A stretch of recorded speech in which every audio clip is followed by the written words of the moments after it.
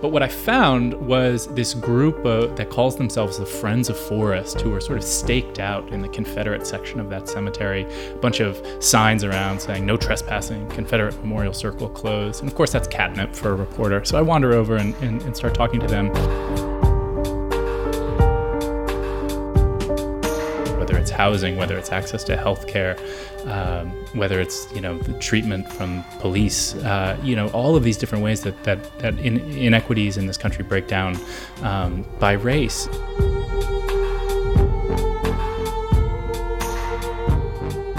You describe this as this is basically a Cold War version of the Civil War, and frankly, that felt so accurate. Yeah, I think it's really convenient for folks in the North, and this was certainly the received wisdom that I grew up with. I'm Sarah Fenske. This is St. Louis on the Air. I'm Laura Hamden, producer for St. Louis on the Air. Before today's episode, I want to take a moment to say thank you for listening. Our team works hard to provide nuance on the news that shapes your life and your community. We wouldn't be able to do this without your support. The money you give to St. Louis Public Radio helps fund our podcast. Please go to stlpr.org/donate and give an amount that works for you. Your contribution, along with that of your neighbors, is what fuels St. Louis on the Air. We're really grateful. Thank you for your support.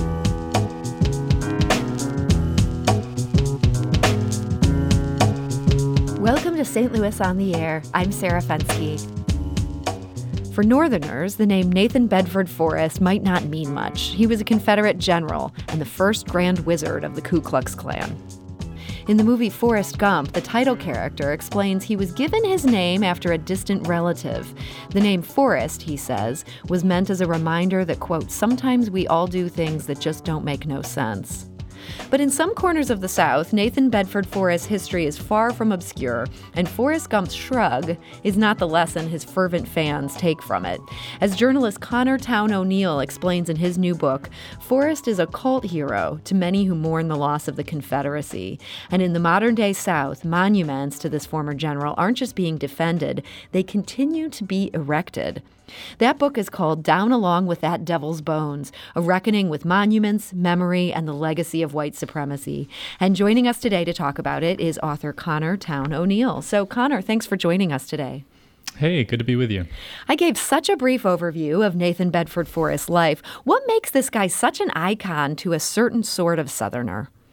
Yeah, a certain sort of Southerner is right. I think he is seen as the sort of great white hope for Confederates who were ready to fight the war again. He enlisted in the war as a private and became the most promoted soldier, North or South. The historian and novelist Shelby Foote called him one of the two geniuses to emerge from the war, the other being Abraham Lincoln. But because he wasn't given such a prominent role in the Confederacy and he was fighting in the sort of overlooked Western theater of the war, there's a lot of saber rattling among neo-Confederates. If only Forrest had been given a more prominent role, then the South might have won. So increasingly in the years since the war, as people are vowing that the South will rise again, Forrest becomes a real lodestar for them as the kind of, what could have been.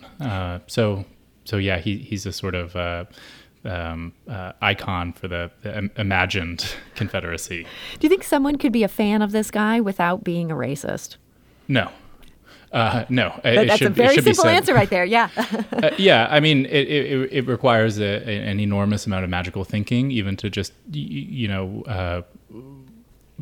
say the sort of plausibly deniable things about why he's admired, without getting into, as you said in your intro, all of the reasons that his detractors cite for abhorring him. Mm-hmm. Now, it's interesting to me. I was not familiar with the fact there are monuments to this guy apparently all over the South. And we might think of these monuments as being a part of history. But the one you begin your book with was only installed in 2015. Set the stage for us. How is it that a town would erect a statue to this Confederate general 150 years after the end of the war? That's right. Yeah, it is tempting to think about monuments only in terms of the figure from history that they seek to honor. But of course, these monuments don't just show up out of nowhere. It requires money. It requires political capital to be able to put up a monument in the first place. So we can look at they say as much about the present as they do the past. And this monument in Selma has a particularly revealing story about the present, I think, and it's the one that set me on this journey. So this is back in 2015 when I stumbled across this story, the 50th anniversary of Bloody Sunday, the attack by Alabama police officers on civil rights demonstrators at Selma's Edmund Pettus Bridge, sort of the climax of the civil rights movement during the push for voting rights. 50 years later, President Obama is in town to mark the occasion and to give a speech, and I was there to report on it, along with 40,000 other people. So Selma, which is a pretty small city, is suddenly overrun with people, and I'm desperate to find a place to park. And so I think, there's a cemetery by, close to downtown. I'll pull in there. I'll stash my car somewhere out of the way and walk down to the bridge. But what I found was this group that calls themselves the Friends of Forest, who are sort of staked out in the Confederate section of that cemetery. A bunch of signs around saying no trespassing, Confederate Memorial Circle closed. And of course, that's catnip for a reporter. So I wander over and start talking to them and learn that they'd spent really the better part of the last 2 decades fighting about this statue of Forrest that they had put up. It had originally gone up in 2000, the same week as the city had inaugurated its first black mayor. So incredibly controversial thing to do. The statue was eventually stolen, prompting more protests and a federal lawsuit even that the Friends of Forest eventually won. And by the time that I met them in 2015, they were getting ready to replace the statue. So they were putting up a second statue of Nathan Bedford Forrest. So that's what sent me on this journey. And the real dissonance of that encounter really stuck with me and led me to do more reporting on these monuments. Yeah, and so you didn't just stick with Selma. You also looked at 3 other places. How did you choose the 3 places in Tennessee that you ended up using to flesh out this story of Nathan Bedford Forrest and the monuments to his life? Yeah, I was looking for stories that said as much about the present as they did about the past. I really wanted the book to be a blend of history and present-day reporting. So I was looking for stories that had active campaigns in recent years to try and get these statues down. So in the aftermath of the Charleston 9 murders that really prompted this new referendum and protest movement against Confederate symbols and Confederate monuments, I followed ones that were aimed at Forrest specifically, including a movement on the campus of Middle Tennessee State University in the year after the Charleston 9 murders, trying to get the school to rename a building on campus that was named after Forrest. And that was a really interesting story, one, because it revealed the really polarized nature of political debate in 2015 and 2016, this really sort of tit for tat, pro and anti-Forrest groups just, kind of yelling at each other for a full year. And then there's just a little bit north of Murfreesboro, there is this really cartoonishly ugly statue of Forrest on the shoulder of Interstate 65 in Nashville. And that was sculpted by one of the co-founders of the League of the South. That's a group that was really prominent in Charlottesville. So telling the story of that statue was a way to sort of beat the drum in the lead up to the Unite the Right rally in Charlottesville in 2017. Mm-hmm. And then, of course, in the aftermath of Charlottesville, there was a big push in Memphis to remove this 30-foot bronze equestrian statue of Forrest that culminated in this dramatic late-night removal. It required a lot of searching for loopholes and a kind of end run around some state laws by the city of Memphis to take that statue down. So in each of the places that I'm looking at, they're tied to history and they're tied to the Civil War, but they're also, there's movement on the ground in the present to report on too. And it's they were ways of connecting that deeper past and showing how it was still shaping our present. And we really get to know some of these people who are fighting to have these names changed or have these statues removed. And one of your most vivid characters is in Murfreesboro. That's the state school in Tennessee that has, I guess, the ROTC building named after Forrest. There's a student named Joshua Crutchfield who we get to know in your reporting. He finally gets the university to take some action. They are spurred. Basically, he threatens to have all the black students pull out of this school. I mean, this seems like a pretty dramatic step here, and it was interesting how this worked. Absolutely. Yeah. Joshua is an incredibly insightful historian and a really shrewd organizer too. And he really helped me understand what was at stake in debates over these names and showed and through the way that they organized that protest that these kind of should they stay up, should they stay down, debates are really in bad faith and give a sort of false equivalency to people arguing for their, that they should stay up. As he put it to me quite succinctly, we don't think racism should be debated at this point. So they led a really canny protest effort where they took part in the task force that the university set up, but also tried to subvert it and protest it and point up the fact that this was really in bad faith. And like you say, by the end, really sort of lost patience and was worn out by, a year of having to point out the dangerous and dehumanizing nature of honoring someone like Forrest on the campus of a school claiming to be inclusive and diverse. And so, like you say, eventually he pens this open letter in the local newspaper saying, you know what, we're tired of asking. We're asking you to treat us respectfully.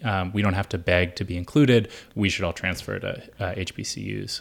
And, he makes such a good argument here. It gets such a great response. But what was so just disheartening about this is the university listening to him was not the end of the story. This was certainly news to me here in Missouri. Tennessee has a state commission that they can't rename this building without its blessing. Tell us how this came to be. That's right. There's a law in Tennessee, and actually there's a similar one in Alabama. These sort of, retrograde or reactionary laws that have been passed in recent years that are meant to protect monuments like the Confederate monuments that have been under fire in recent years. So there's a law in Tennessee called the Tennessee Heritage Protection Act that first required a majority of the state's historical commission to approve any changes to historically important sites or names, and then was upgraded after in 2015 as renewed protests came around to require a supermajority of the historical commission, and they have not approved one yet. Some people joke that the Heritage Protection Act is really the Nathan Bedford Forrest Protection Act. And so this is no coincidence. I mean, them amping up this commission, making it super powerful, is a direct response to the attacks on these monuments. Yeah, that's right. And one of he's now the mayor of Murfreesboro, or the mayor of Rutherford County, rather, which is the county that Murfreesboro is in. When he was a state senator, he co-sponsored this Heritage Protection Act and then served on the task force meant to evaluate whether MTSU should change the name of Forrest Hall. We're talking today to author Connor Towne O'Neill. He's the author of Down Along with That Devil's Bones. We do want to mention he's going to be speaking at a virtual event at the St. Louis County Library. That's this Thursday at 7 p.m. We have information about that on our website. You can also find that on the county library site. It's just a really interesting book, and I learned so much both about the people fighting these monuments and about the history of Nathan Bedford Forrest. One of the most jarring parts of this book, Connor, was learning, for me this was news, about how Forrest ended up with black workers even after slavery was outlawed, and they were toiling under conditions described by one writer you quoted as, quote, slavery under another name. This was on a place named President's Island. What did you learn about that in your research for this book? Yeah, and I should say that it was news to me too. That a lot of the research that I did, was really a revelation and caused me to really reevaluate a lot of things, a lot of the stories that I was telling myself about this country and what's happened in its history. And like you, one of the most revealing things was looking into the history of convict leasing. Like you say, the historian Douglas Blackman refers to as slavery by another name. So after emancipation, after the Civil War, and after that brief moment of Reconstruction where there's active effort to, transform the country into a multiracial democracy, the passage of the 14th and 15th Amendments, vesting the formerly enslaved with political power, voting rights, equal protection under the law, that gets clawed back and undone by, vigilante groups like the Ku Klux Klan, by a lack of political will in the North to really see through the project of Reconstruction. And once that that project is foiled, there are all these different ways in which the South reverts back to its sort of pre-war state. And one of the most important and with the most lasting consequences is this system of convict leasing, where, Black Americans could be arrested for, hardly anything, really anything, trumped up charges, vagrancy, just,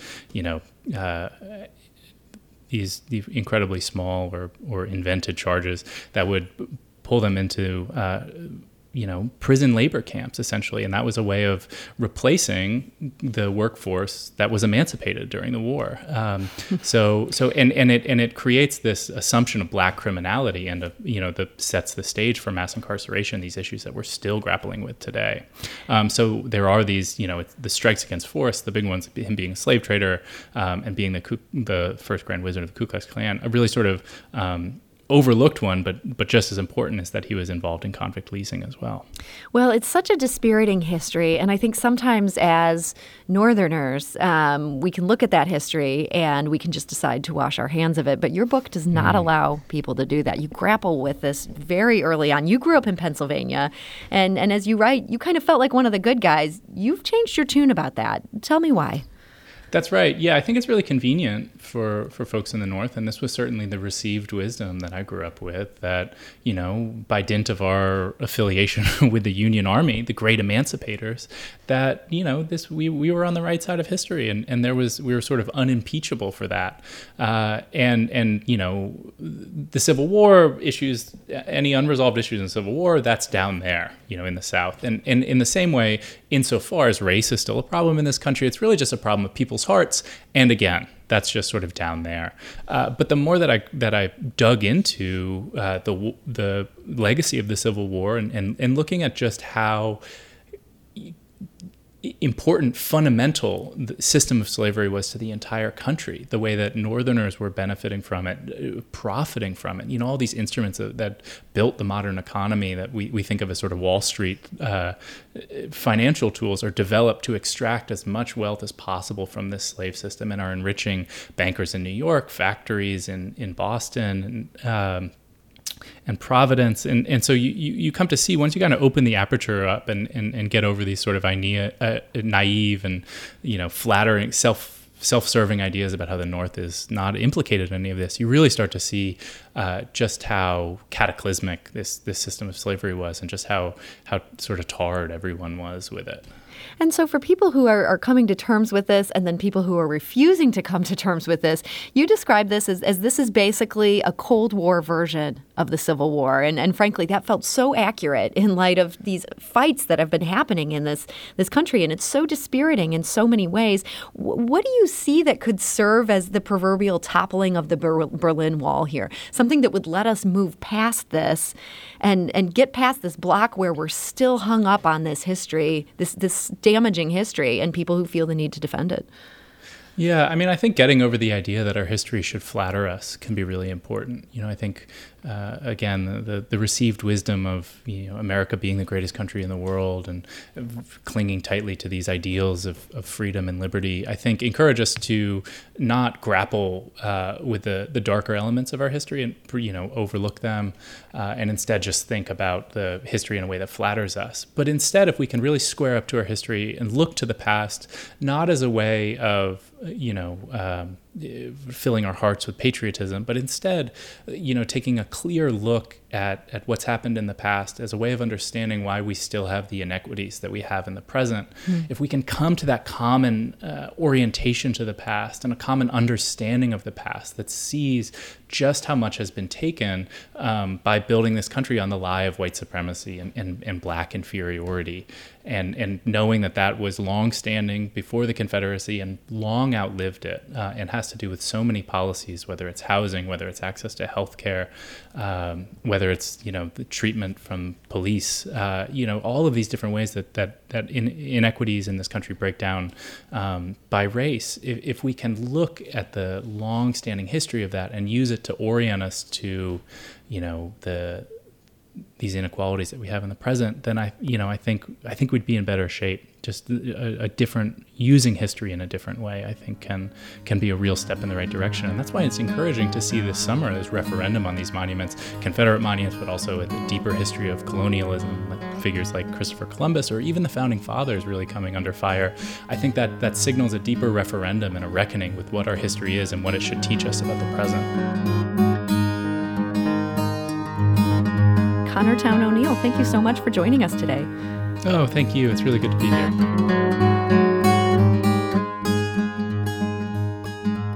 Do you find yourself regularly listening to episodes of St. Louis on the Air? Suggest us to a friend you think might enjoy our conversations. And leave us a review and rating on Apple Podcasts on the App Store. It's the simplest way to help people discover our show. Thanks.